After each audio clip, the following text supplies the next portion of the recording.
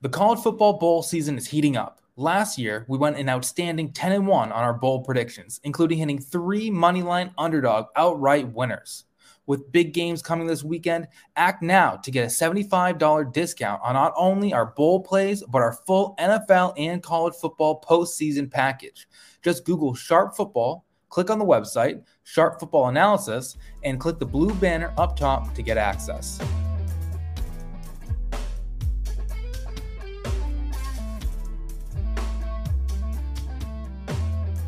Hello, welcome to the Sharp Angles podcast. I'm Dan Pizzuta, joined here by Rich Rebar. Rich, here we go. Week 17. We're here. We're almost at the end. I got a couple of meaningful games on the slate this week. How are we doing today? Doing real good. Yeah, we're really kind of putting a bow on this thing here. You know, head into the New Year's. It feels good and weird all at the same time. Some of these games that happened early in the year feel like they happened another season ago. For sure, but then some of it feels like it went by really fast as well, but it always does. But yeah, it's weird. We have a kind of like a full slate of games, and there aren't like a lot of like really great like matchups outside of a couple. And there really this week aren't like a lot of games that are like where both sides like are like have like huge implications on each other either. So it's kind of unique this week. So we'll see what kind of shakes out for this week heading into the final week. Yeah, it's a weird thing. It's funny that like there's a couple they tried to make some like rivalry games a little bit, and obviously the NFL has done that where they wanted to do like the back half of or the like final 2 weeks of the season really be, you know, divisional heavy, and that's going to be all, you know, week 18. Then you look, you know, you have like the Miami and New England's, and then it's just kind of funny. We probably won't really talk about this game, but in all of the rivalries, then you also get like Philly, New Orleans, where you're playing for the Saints pick. Like, yeah, with all these other rivalry games, like having a game like that, like also just kind of fall into the slate is funny. So yeah, we do have a bunch of games here that, you know, are interesting. We can say that we've said that for what interesting works. Like, I think let's start with the one that probably has like the most writing on it. And again, not sure if we should say good for this game, but Panthers Buccaneers is kind of a pseudo NFC South championship game. If Tampa Bay wins, they are the NFC South champions. If Carolina wins, they still have to win out in order to win the division. That would be against the Saints in week 18. And Carolina beating the Bucs and then losing the division because they can't beat the Saints in week 18 would be like the most 2022 thing and most 2022 Carolina Panthers thing we've seen. But South thing. Yeah, absolutely. So the Bucs are winning in. Carolina still has to win 2 games in order to get through. So this, I mean, it is more interesting than I think it would have been. Like like even a couple weeks ago when like the Bucs like hadn't been doing well and the Panthers were still kind of like hanging in games, it was kind of like a fun joke to be like, oh, the Panthers still have a shot at this. But like over the past couple weeks, the Panthers, I don't want to say like playing well, but like they've done enough to be intriguing, and especially it comes into the run game, right? Like we go back to last week, ran all over the Lions, and like the Lions losing out their likely shot at the playoffs because they couldn't stop the Panthers on the ground is also a very 2022 thing that we're seeing here. But really interesting. So the Panthers, it's since week 12, I believe, they're second in EPA per rush. And that's second in EPA per rush to the outside. And like almost 70% of those runs are against stack boxes. So they've really pushed like what they're doing outside the tackles, and they're a very, you know, under center heavy type of game there. And when you look at what the Buccaneers are doing, we kind of like prop up the Bucs as this like really good run defense, and they kind of have been, but on outside runs they're 22nd in EPA per play since week 12, but they're 6th in success rate. And that kind of is another thing just with their overall run defense. They're 2nd in success rate on the against the run since week 12, but they're 16th in EPA per rush. So they're able to stop most of the runs, but they're giving up some big plays. And that's kind of what this Panthers offense right now has been built around a little bit. A lot of these outside runs, a lot of kind of trying to stretch horizontally. That's played a lot into, some of the passing game that they've been doing too. So I think Carolina can maybe, take advantage on the ground a little bit, especially if they're getting wide, not running up the middle. And I think like that's where teams get in trouble against Tampa Bay. But I think you can get them a little bit on the outside, and that stretches to the passing game and the run game a little bit. Like Sam Darnold's, I guess we kind of have to have a Sam Darnold conversation, right? Since he took over as the starter, that's since week 12, and they had a bye in week 13. But since week 12, when he took over as the starter, he's second in EPA per play among quarterbacks. Jared Goff is number 1 in that span. So like you can see how some short samples are, you're not going to, take those as gospel as true quarterback play. But also he's only had 97 dropbacks over those games. So like they're not asking him to go high volume. 47.7% of his dropbacks are on play action. This is a very heavy, like training wheels, the bowling bumpers type of offense that they have Sam Darnold going in. But when they have that success on the ground, they're able to do that. He's going with the read option game a little bit. He had a couple of nice runs against the Lions. And I think like that's a place where they can do it too. So like this Panthers offense is doing enough interesting things where if they can have success on the ground, that's really been able to, push what they've been able to do, and probably is going to be really the key of whether they can get that going, whether they're going to be able to hang with the Bucs or not. Yeah, the Panthers are intriguing for, they already beat the Bucs with PJ Walker as a starter. They only have 3 points in that game. They ran for 173 yards in that game. But we're also just a week removed where they had no shot at beating the Steelers at home. Yeah. Like they were never in that game against Mitchell Trubisky. So it's like, yeah, this has been kind of a summation of what the Panthers are. The NFC South is what football in 2022 is. These teams definitely just kind of oscillate week to week, right? Of like, are they good? Is this the worst team I've ever seen or the best team, right? The Lions just did it last week, right? Like we keep going back and forth on all these teams, and the Panthers are definitely in that bucket as well. The Buccaneers are not in that bucket. They are a slog on offense. They've had 2 games now where they looked like the worst offense that you could ever put on the field, and how will they ever get another first down? And then for some reason it's like, hey, we need 2 touchdowns in the last 2 minutes. Like, cool, we got this.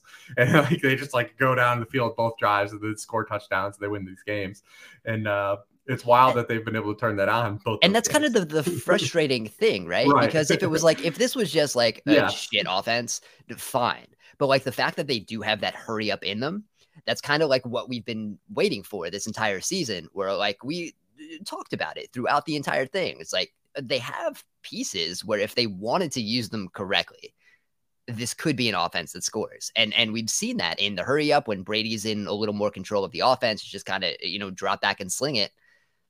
And that's the frustrating thing. If this was just a bad offense, it would be fine. But the fact that they do have glimpses of that is still frustrating. But again, it's not something that they've ever been able to put together for a full game. So it's just, yeah, I mean, they haven't scored more than 23 points in a game since week 4, and that was that blowout against the Chiefs. And they've given us glimpses, right? Like you said, like the Rams game, the Saints game, last week against the Cardinals, you get those hurry-up scores out of desperation time when you need it. And then you go back 2 weeks ago against the Bengals, and they've got, and then even if you include the Seattle game in Germany, they have things where they have stuff that works, and then they just go completely away from it. I mean, the London game, they had the play action game in the middle of the field passing stuff really working, and they come back out of the bye against the Browns and do none of it.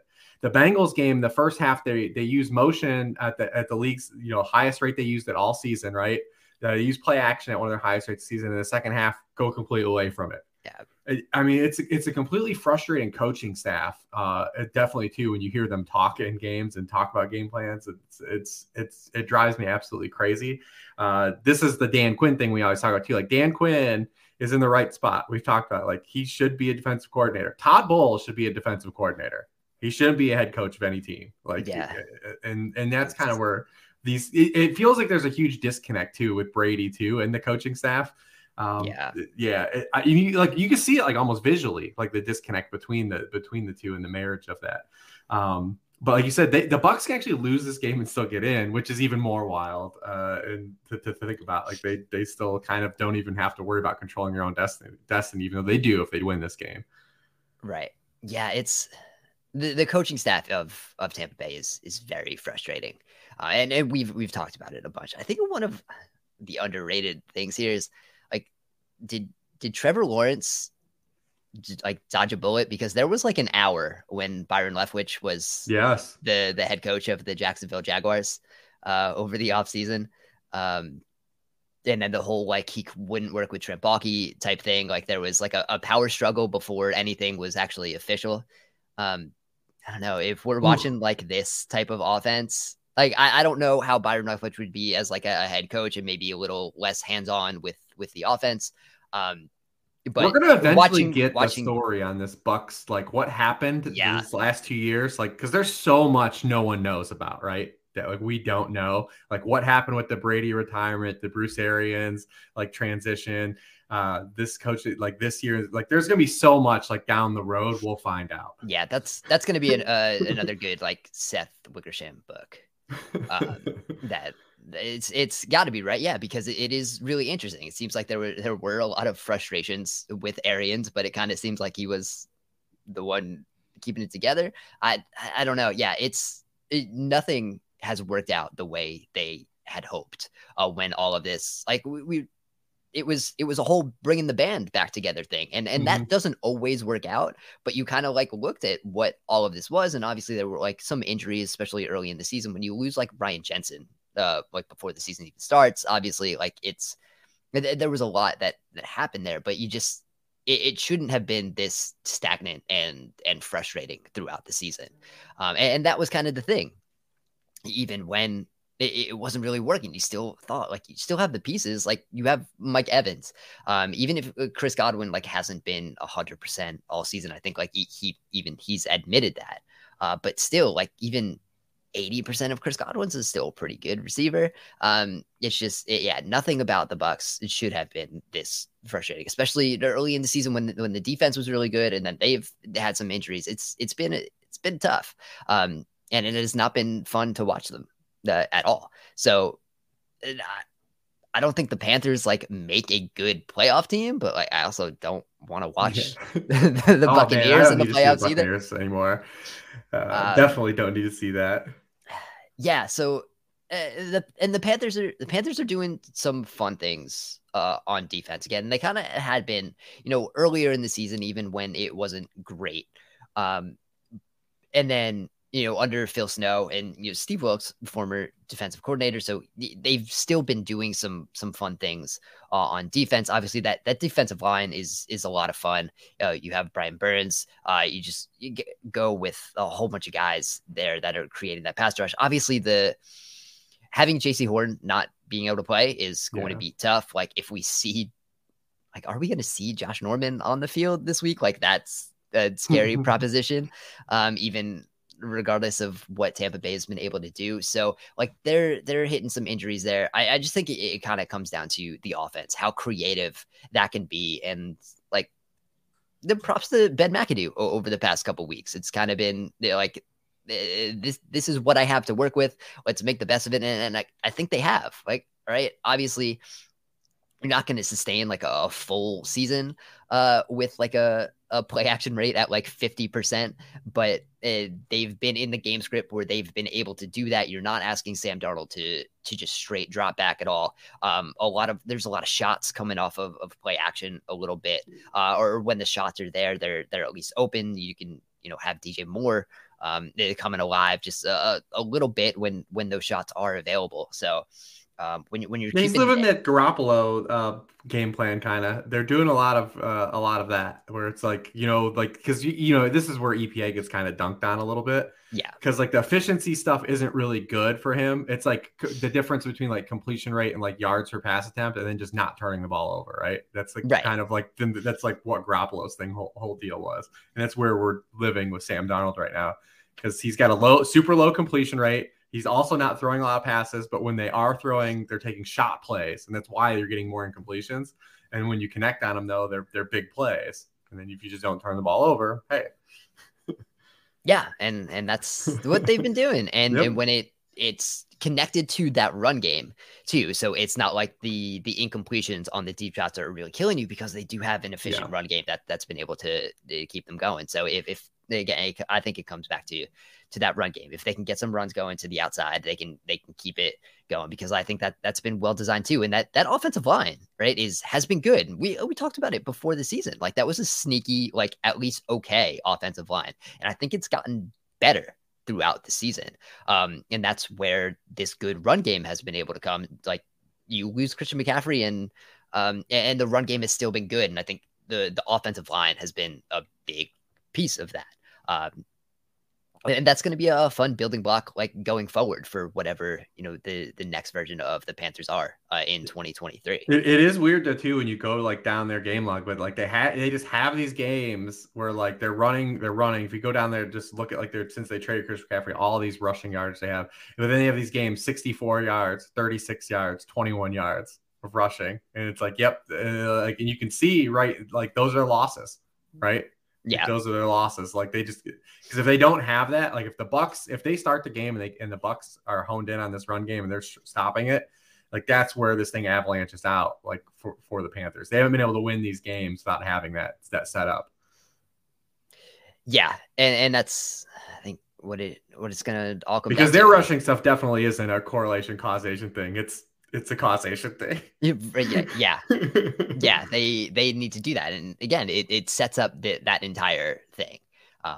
Not that we're saying it established the run at all, but like the efficiency of that run game is what allows them to not. Well, it makes sense. I mean, they pass. Yeah, you have DJ Moore, and then you have a bunch of dudes. I mean, yeah. Shi Smith's like getting some targets. They're getting Laviska Shenault like involved in just like the quick game a little bit. They've got Terrace Marshall still, who has never manifested. Like, they just don't, and they have no tight ends. Like, yeah, I mean, so it's weird because the tight ends have been real good in that run game. When they're good blockers. 12, they're demons. 12 personnel. Got Ian Thomas, Tommy Tremble. They threw some blocks in that Lions game, but ask them to catch a pass, and I think they're both averaging like under a yard per route run. It's not good when they have to go out for a pass. But having them blocks been great.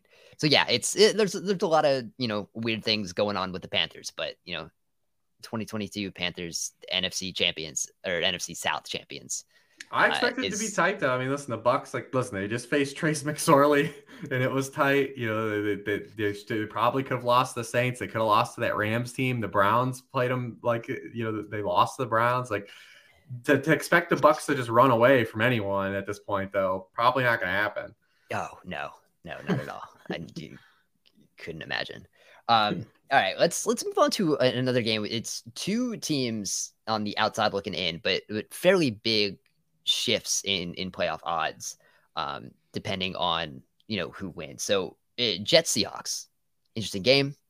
The Geno Smith revenge game here. Jets currently, because of some of their recent losses, 15% chance to make the playoffs for 538. That goes up to 36% if they win.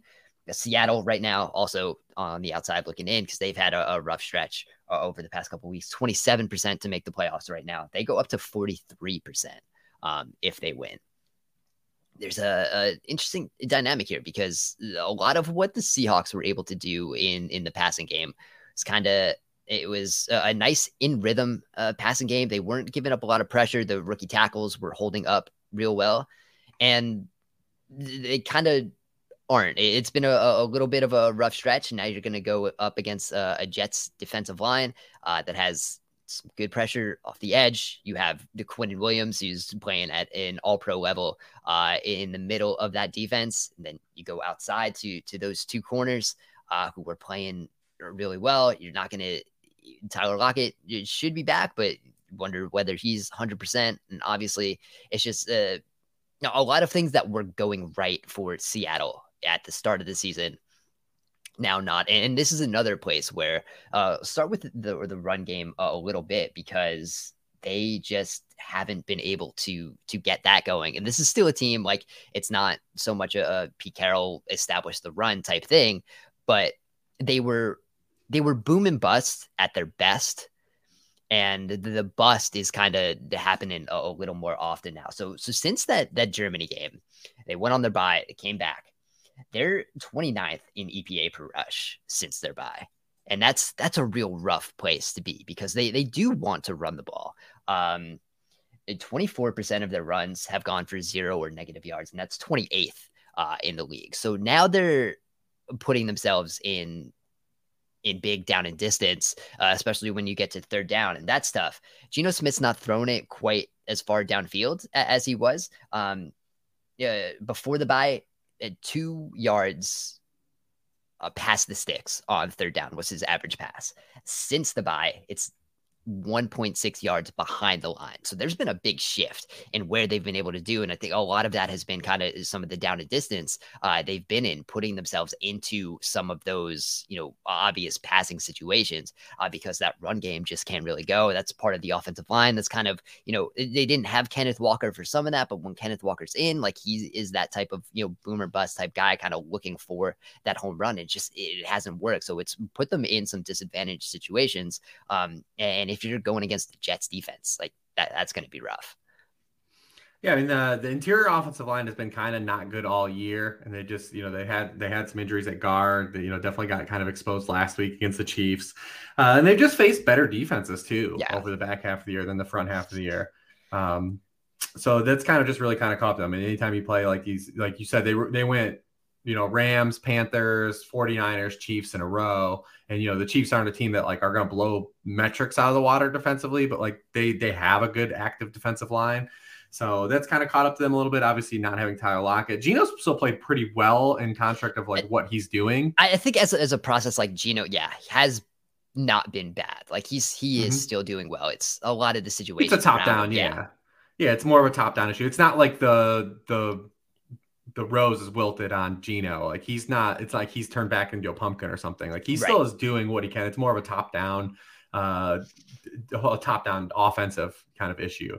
And obviously he's the driver and will take a lot of blame for that, but he's still making throws out there and he's still making plays. It's just a bad situation, really, is kind of where we're at.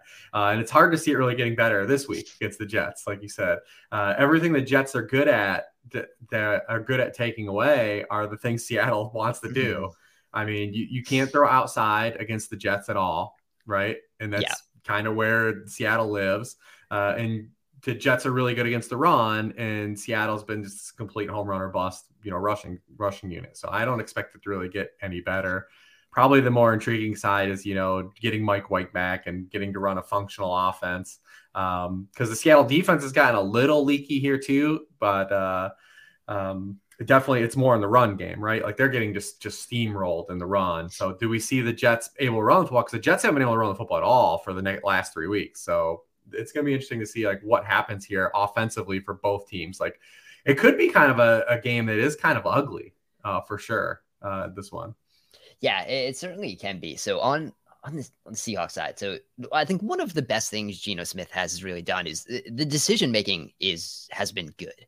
He has not put the ball in harm's way a lot. So he, per Next Gen Stats, only 13.1% of his throws have been into tight windows, and that's a yard or fewer of separation.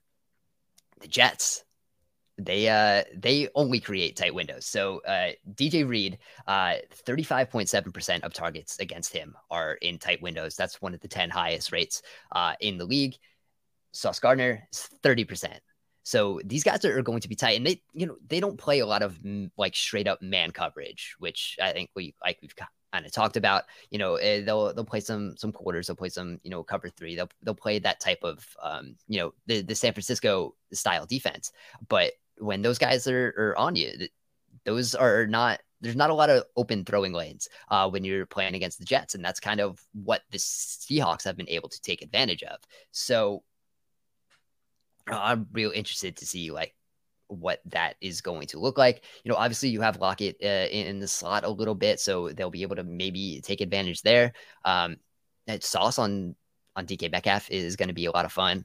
And on the other side, Tariq Woolen on, whether it's Garrett Wilson, obviously you can, both of these teams just play sides. So if you want to, you can move these guys around and get away from the best corner. But yeah, it's interesting matchup again. Like you said, it could be ugly because it just I'm not sure what the thing is. Like, this Jets offensive line's been bad all year. Yeah.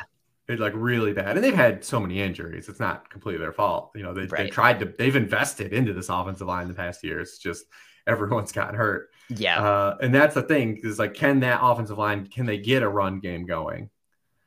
That, because from a passing stance too, what the Jets do offensively, like, is what Seattle's really good at taking away too. You look at this, Seattle hasn't allowed a 100-yard wide receiver since week 1. And, that's because they're getting usually shredded by tight ends. But, like, is Tyler Conklin going to, like, now carry this offense? Is CJ Uzomah going to carry this passing game? It seems like a stretch to believe, like, those guys are going to get, like, hyper involved. Those tight ends have had shot plays, and they've had big plays dialed up for them. But to, like, lean on the passing game, right? Because that's what you're going to need. You're going to need probably a big game from Elijah Moore. I know everyone's excited about Garrett Wilson getting play with Mike White again, but, I mean, he's basically been a strict outside wide receiver. The back half of the year. So are they able to get, some of these other guys that haven't really contributed to contribute this week? That's what they're going to need. The non-Garrett Wilson plays have to happen. Yeah, and that's been kind of a key for the Jets a lot, like whether you can get some of those slot guys that coming in. Obviously, the Elijah Moore with Mike White, like he gets that bump too, right? Because it's the Zach Wilson Elijah Moore thing was not, a lot of things weren't happening with Zach Wilson, but Elijah Moore was really not happening. You can't have Chris Streveler come in and move the football better than you are. Oh man, and just the quarterback situation it really is disappointing because this Jets defense is really good, and just like, it's really been a waste of it, like, all year, for it to come like this, for them to enter this game with a 15% chance to make the playoffs is real rough. And it's one of those things where, like, we don't want to get, like, too ahead of ourselves, but you have to, like, really think about what you're going to do at quarterback next, because you kind of have to, take advantage of this defense while you have it.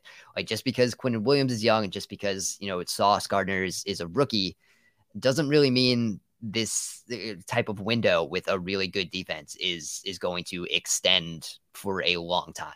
I think we kind of know that defense can be very volatile from year to year. Those windows can shut very quickly. So what the Jets are going to do at quarterback the good thing is when you look at, like, the offense, though, like, the pieces are there. Like, if the offensive line can be healthy, they've been there the whole time. Yeah. Like, I mean, it's not like one of these, like, total situations where it's just like a great defense, like, dragging this miserable offense. It's literally just like you said, it's all comes to the quarterback. Yeah, absolutely. So yeah, this is a good situation. Like, if you come back with a healthy offensive line, right? Elijah Vera-Tucker, it should be back. Obviously, that was a big loss, early in the season. There's so many things that are working. Like, the Jets structurally, they're still good offensively. Like that entire, because you get a little bit out of Mike White. That's why people get cooked on the Mike White thing every time. Right, because it's schematically a good offense that Zach Wilson just kind of refused to fully take advantage of. So, well, when you look at that, Garrett Wilson and Elijah Moore, you still have all of these pieces on offense. You'll get Breece Hall back at some point next year. Like, offensively, this is going to be a good place for a quarterback to slide in. Whether they get aggressive with the rookie, I'm not sure if they would do that.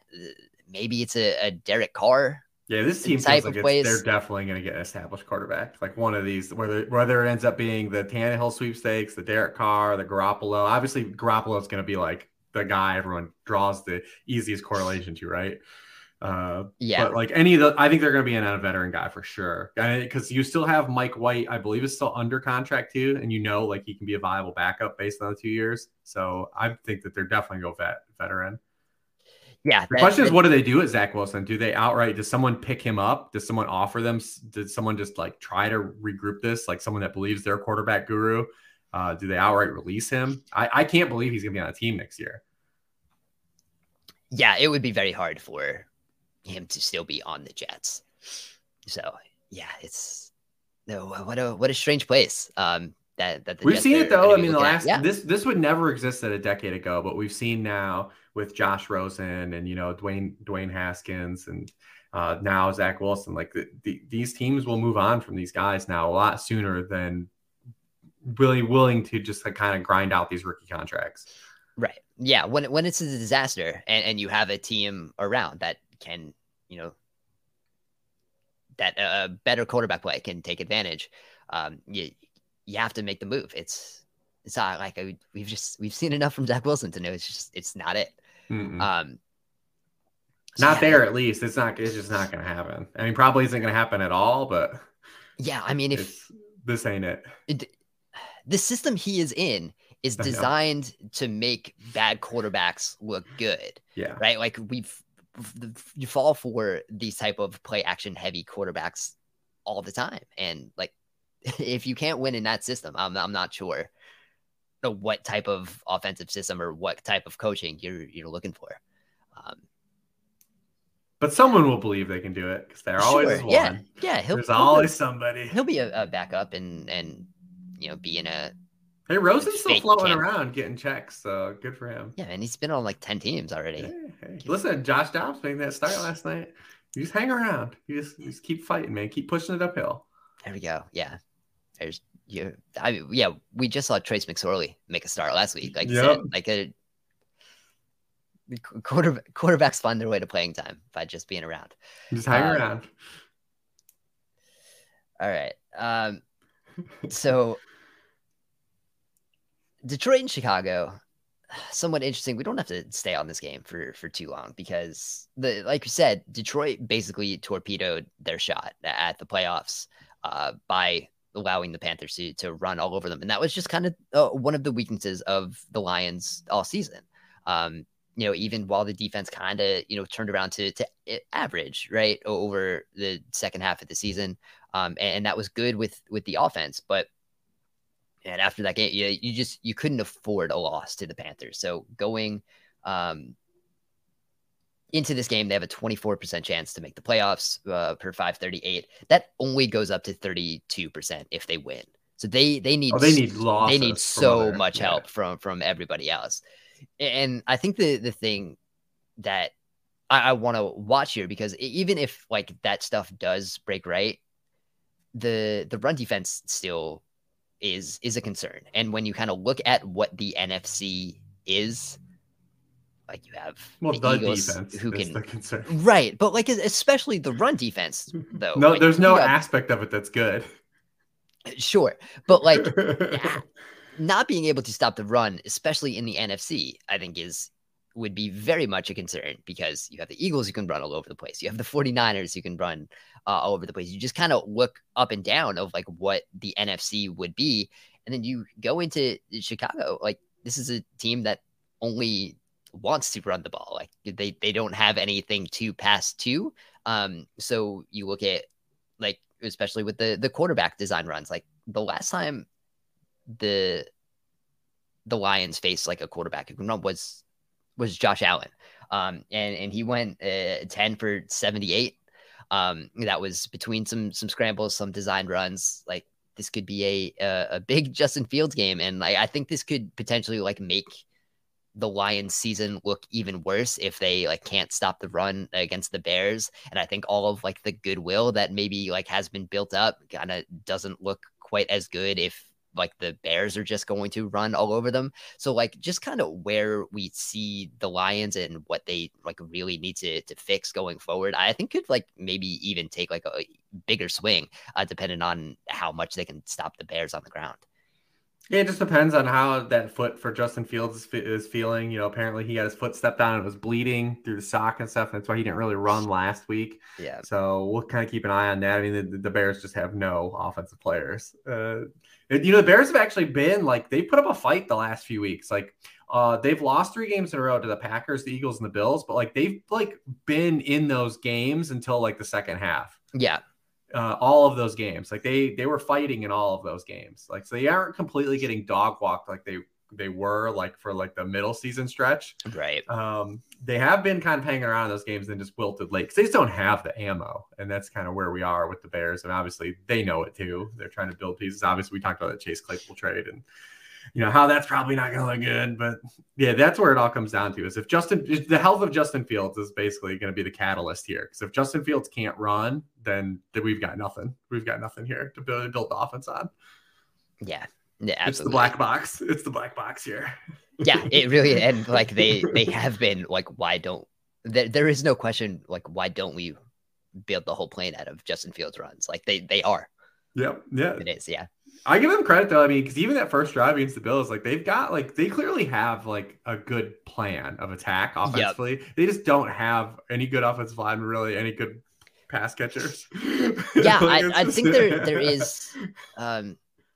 Yeah, there definitely is like hope and optimism. I think they are a well coached team. I think the offense is obviously figured out what it can do with what it has.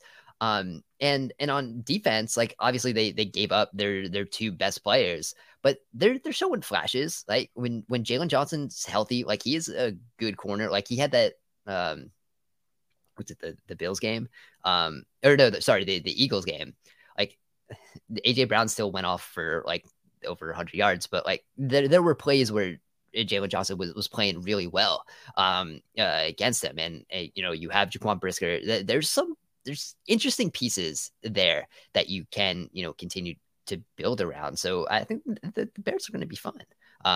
A lot of cap space. I think they have the most cap space for any team heading into the offseason. So yeah, it's just gonna be interesting because from a front office stance, I still have very high questions on how they operated this past season. Definitely what they targeted in the draft, the types of players they targeted in the draft, and then you add the Claypool trade here, what they targeted in free agency. I have a lot of questions still on like what the process is.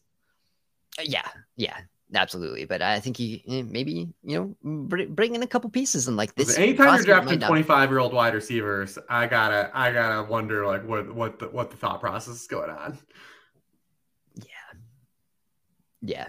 I don't know. It to be interesting. They are, I think, one of the most intriguing teams coming into this offseason, just because of. You've seen you can now build around Fields. I feel like in the beginning part of the season, that was still a question. But I think with finding what he can do on the ground and finally leaning into that, I think that certainly at least you have doesn't a high have the question. Here if it works out. Like and now ceiling. You have that cap space. You're sitting with the second overall pick right now. What they do with that is going to be real interesting. You probably want to trade back, recoup some of what you lost from the Claypool trade, right? And kind of bring in a couple more players here because you need depth, you need talent. So real interested in the Bears offseason here, but we can hit that at a different time. But it's a fun look ahead because you can kind of using these next couple weeks, see what these teams either think of themselves. Right. You look at the Titans. Obviously, they're not happy with like anything they have on the roster. Like this might be a place where they, completely blow everything up. Right. Like we can use these next 2 weeks to like kind of see what these teams out of contention, even though the Titans could still win the AFC South. But just an example, you can see what some of these teams kind of really think of themselves. So, real tough scenes for Malik Willis. Real tough scenes. Yeah, it's not looking great. Okay, there's been a lot of teams, man. We feel like we're doing it every year now, but there's going to be a massive QB turnover again this year. There's a lot of teams that are going to need a quarterback, whether the quarterbacks are there to get. I'm not sure. Well, listen, we'll probably have guys like backups, like Jacoby Brissett probably played well enough to potentially start somewhere again. Gardner Minshew probably bought himself a ticket to start somewhere, right? Yeah, there's going to be some wild quarterback competitions. Yes. In 2023. Yeah. All right, it's two teams that do not have questions at quarterback, and this is probably the most fun game of the week, even though it doesn't. I guess it kind of matters for some seeding because Buffalo still looking for that top seed, really needs to win to lock it in. We got Bills and Bills and Bengals And the first time that they played on Monday night. Yeah, just Burrow Allen won. They haven't played yet. Yeah, and, like we were talking earlier, just how the AFC picture with quarterbacks, like if the Jaguars get in, is a whole lot of fun, and this is one of those types of matchups where we just kind of see the two offenses that have been completely built around what the quarterback does well. The Bills have been interesting, right? Because it's kind of been up and down a little bit, and we've kind of seen a little more of the break glass in case of emergency, Josh Allen type things, right? Running a little more empty, using some of those designed runs, the QB power and QB draw, because the passing game, I think, is still well designed. And we've had this discussion before, but outside of Stephon Diggs, it's just anything you hoped for this receiving core just hasn't really stepped up. So you still have stuff going to Diggs, which works well, but it's, a coin toss whether the throws to any of those other receivers are really going to make the impact that they're designed to have. And I think they've been tough for the Bills offense. I'm fascinated by what the Bengals defense is going to do in this game. I think it's probably going to be a heavy or heavy-ish, at least. Like we talk about the Bengals drop 8 a lot, and like obviously they run it a lot compared to other teams, but it still ends up like on the high side. It's like maybe 15% of plays, sometimes 15-20%.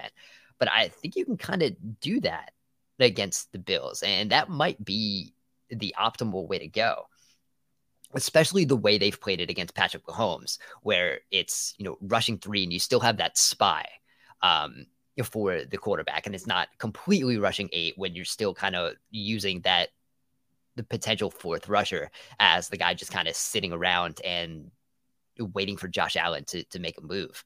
And I think that's kind of potentially how Cincinnati can slow this down. Make Josh Allen, sit in the pocket a little bit, because when he breaks the pocket and gets outside, that's really when like those deep shots are happening. And when Josh Allen's outside of the pocket, 0.23 EPA per play, that's 4th in the league, has the highest ADOT at 14.78. So if you're able to contain him a little bit, have that drop 8 into zones where you're not really able to take advantage, make him think a little bit. He's only seen 25 dropbacks of drop 8 this year, but negative 0.04 EPA per play, only a 47.6% completion percentage. There were some drops in that, but he also had 2 touchdowns when the Steelers tried to do it, but the Steelers aren't quite as good defensively as the Bengals are right now. 3.14 time to throw against drop 8 on those 25 dropbacks. Obviously, that's a small sample, but I think we can kind of see like that might just be the game plan Cincinnati goes with. So I think that side of the ball is the one I'm looking forward to the most, because I just kind of think between what the Bills have kind of had to rely on, which is like, Josh Allen, please save us, make a play, because the playmakers haven't been able to do quite as much. And then the Bengals, just one of the best game plan defenses that we've seen under Lou Anarumo. So I think that's going to be fascinating.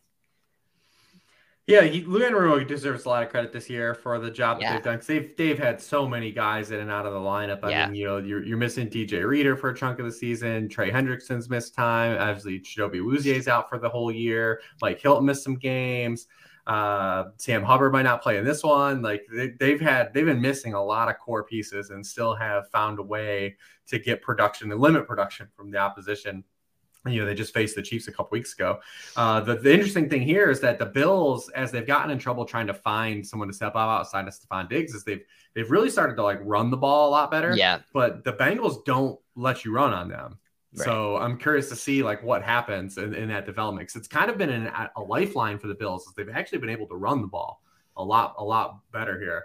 the back half of the year. You think like the games they got in trouble against the Browns, they were able to run the ball. They got in trouble against the Lions on Thanksgiving, were able to run the ball. They ran the ball all over the Patriots in that Thursday night game. Last week, it's 10-6, the Bears at the half, and they just come out and they're able to run all over the Bears in the second half of that game, and it's kind of been their lifeline. So are they able to do that here? Because if the Bengals only have to take away Stephon Diggs, then we're back to square one again, right? So that's what makes it interesting. Then the Bengals, you look at everyone that was like worried about like the start of the year for them. It's all shifted. And you and I coming in the offseason were like, oh, last year, it was more of a talent over coaching thing. But I give the Bengals staff a lot of credit on both sides of the ball because they were constantly calibrating, like trying to find out how to crack the code on offense.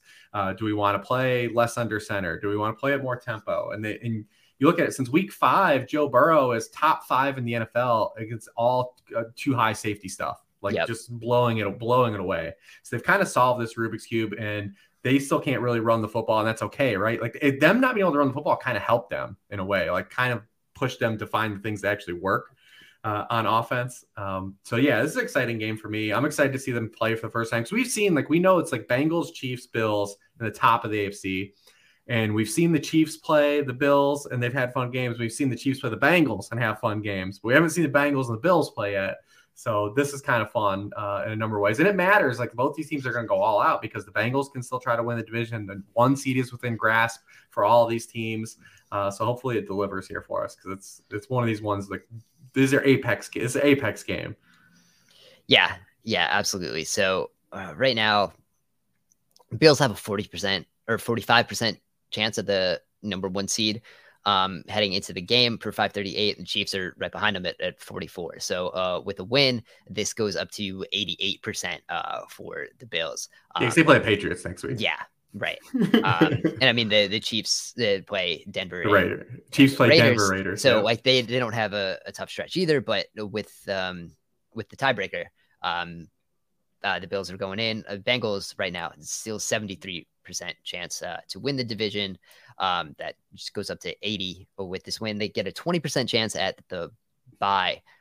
With a win, obviously, with a win, the Chiefs go up to 73% chance. So it's still a very outside chance for the Bengals to get there, but yeah, again, a real fun game. And like you said, the Bengals offense has kind of figured some things out. Like you said, they were clicking with the run game for a while when they shifted to the very shotgun heavy offense, and they're still doing that. And obviously the run game hasn't worked quite as well since week 14. It's only 18th in EPA per rush, 26th in success rate. Only 9.2% of their runs are going for 10 or more yards. But like you said, they've been able to bail that out because the passing game has been so good, and they've figured out what they want to do there. I mean, and a lot of that has kind of been there's still been some Burrow hero moments too, right? Like some of those too high looks.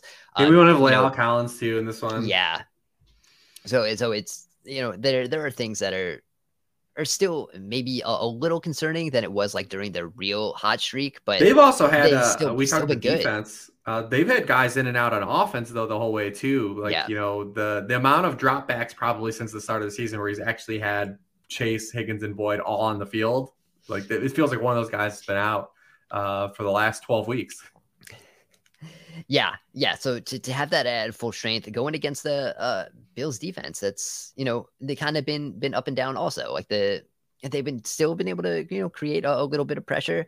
Without Von Miller using a little more of the blitz, and you can kind of blitz Burrow a little bit this year. He hasn't been as good as he was the last year when he was very strictly on the no blitz list.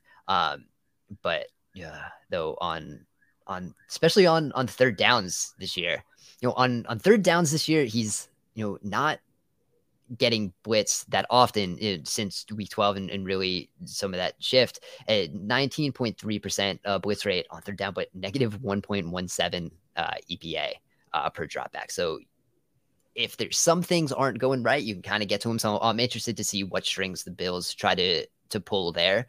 Also, they can play a little bit of man. They can play a little bit of that too high. So really interested to see what really you decide to attack, because this might be a game we see later in the playoffs. So do you want to give too much away here and maybe save some stuff? Fascinating just the aspects on both sides of the ball. Yeah, I mean, these teams could play again too. So what do we get revealed, right? Yeah. For that matchup. Yeah, dude, very interesting. But I hope we do see it again. I hope we see all these teams play each other. Yeah, there's a obviously they can't, but I want to see it all. See ball, just a round robin for the next. I mean, honestly, let that be the Super Bowl this year. Let me have the Chiefs, the Bengals, and the Bills. I know there's a lot of fan bases that roll their eyes, especially the Eagles, but let me just see the Chiefs, Bengals, and Bills play like a little round robin. Yeah, there we go. That would be a lot of fun. But here we are, thankful that our last Monday night of the year. Would you pick the Eagles over any of those teams? I know they're capable of beating all of those teams, but would you pick them over any of those teams? Yeah, maybe. That was a no. No, I think I'd pick the Eagles over the Bengals. Okay. I think I still would. I think be close against the Bills, maybe. Yeah, it's tough. I mean, also like the 49ers up there, like the top of the NFC is good. Like we're talking about the NFC because like 3 through 7 is not great. And talk about the chaos of the 49ers go to the Super Bowl with Brock Purdy. That's gonna be fun, man. It's possible. They're good. They're real good. So yeah, it fun stretch that we got going on here, but the fun slate of games here. They capping it off with a final a good Monday night game, which is nice. So here we go. Just 2 weeks left till we get to the postseason and wrapping it up. So we still got a lot of fun things going on at sharpfootballanalysis.com. You can be looking at that for packages. You can still get some fantasy packages. Be looking at that. Still got a big full worksheet for week 17 for those of you in the fantasy championship game. Congratulations on that. I hope you're doing well. I still have plenty of DFS stuff that you can be looking at going into the final stretch of the regular season here. So you find all of our work on sharpfootballanalysis.com. You find Rich on Twitter at Lord Reeves. Find me on Twitter at Dan Pizzuta. Thank you guys for listening, and we will talk to you again soon.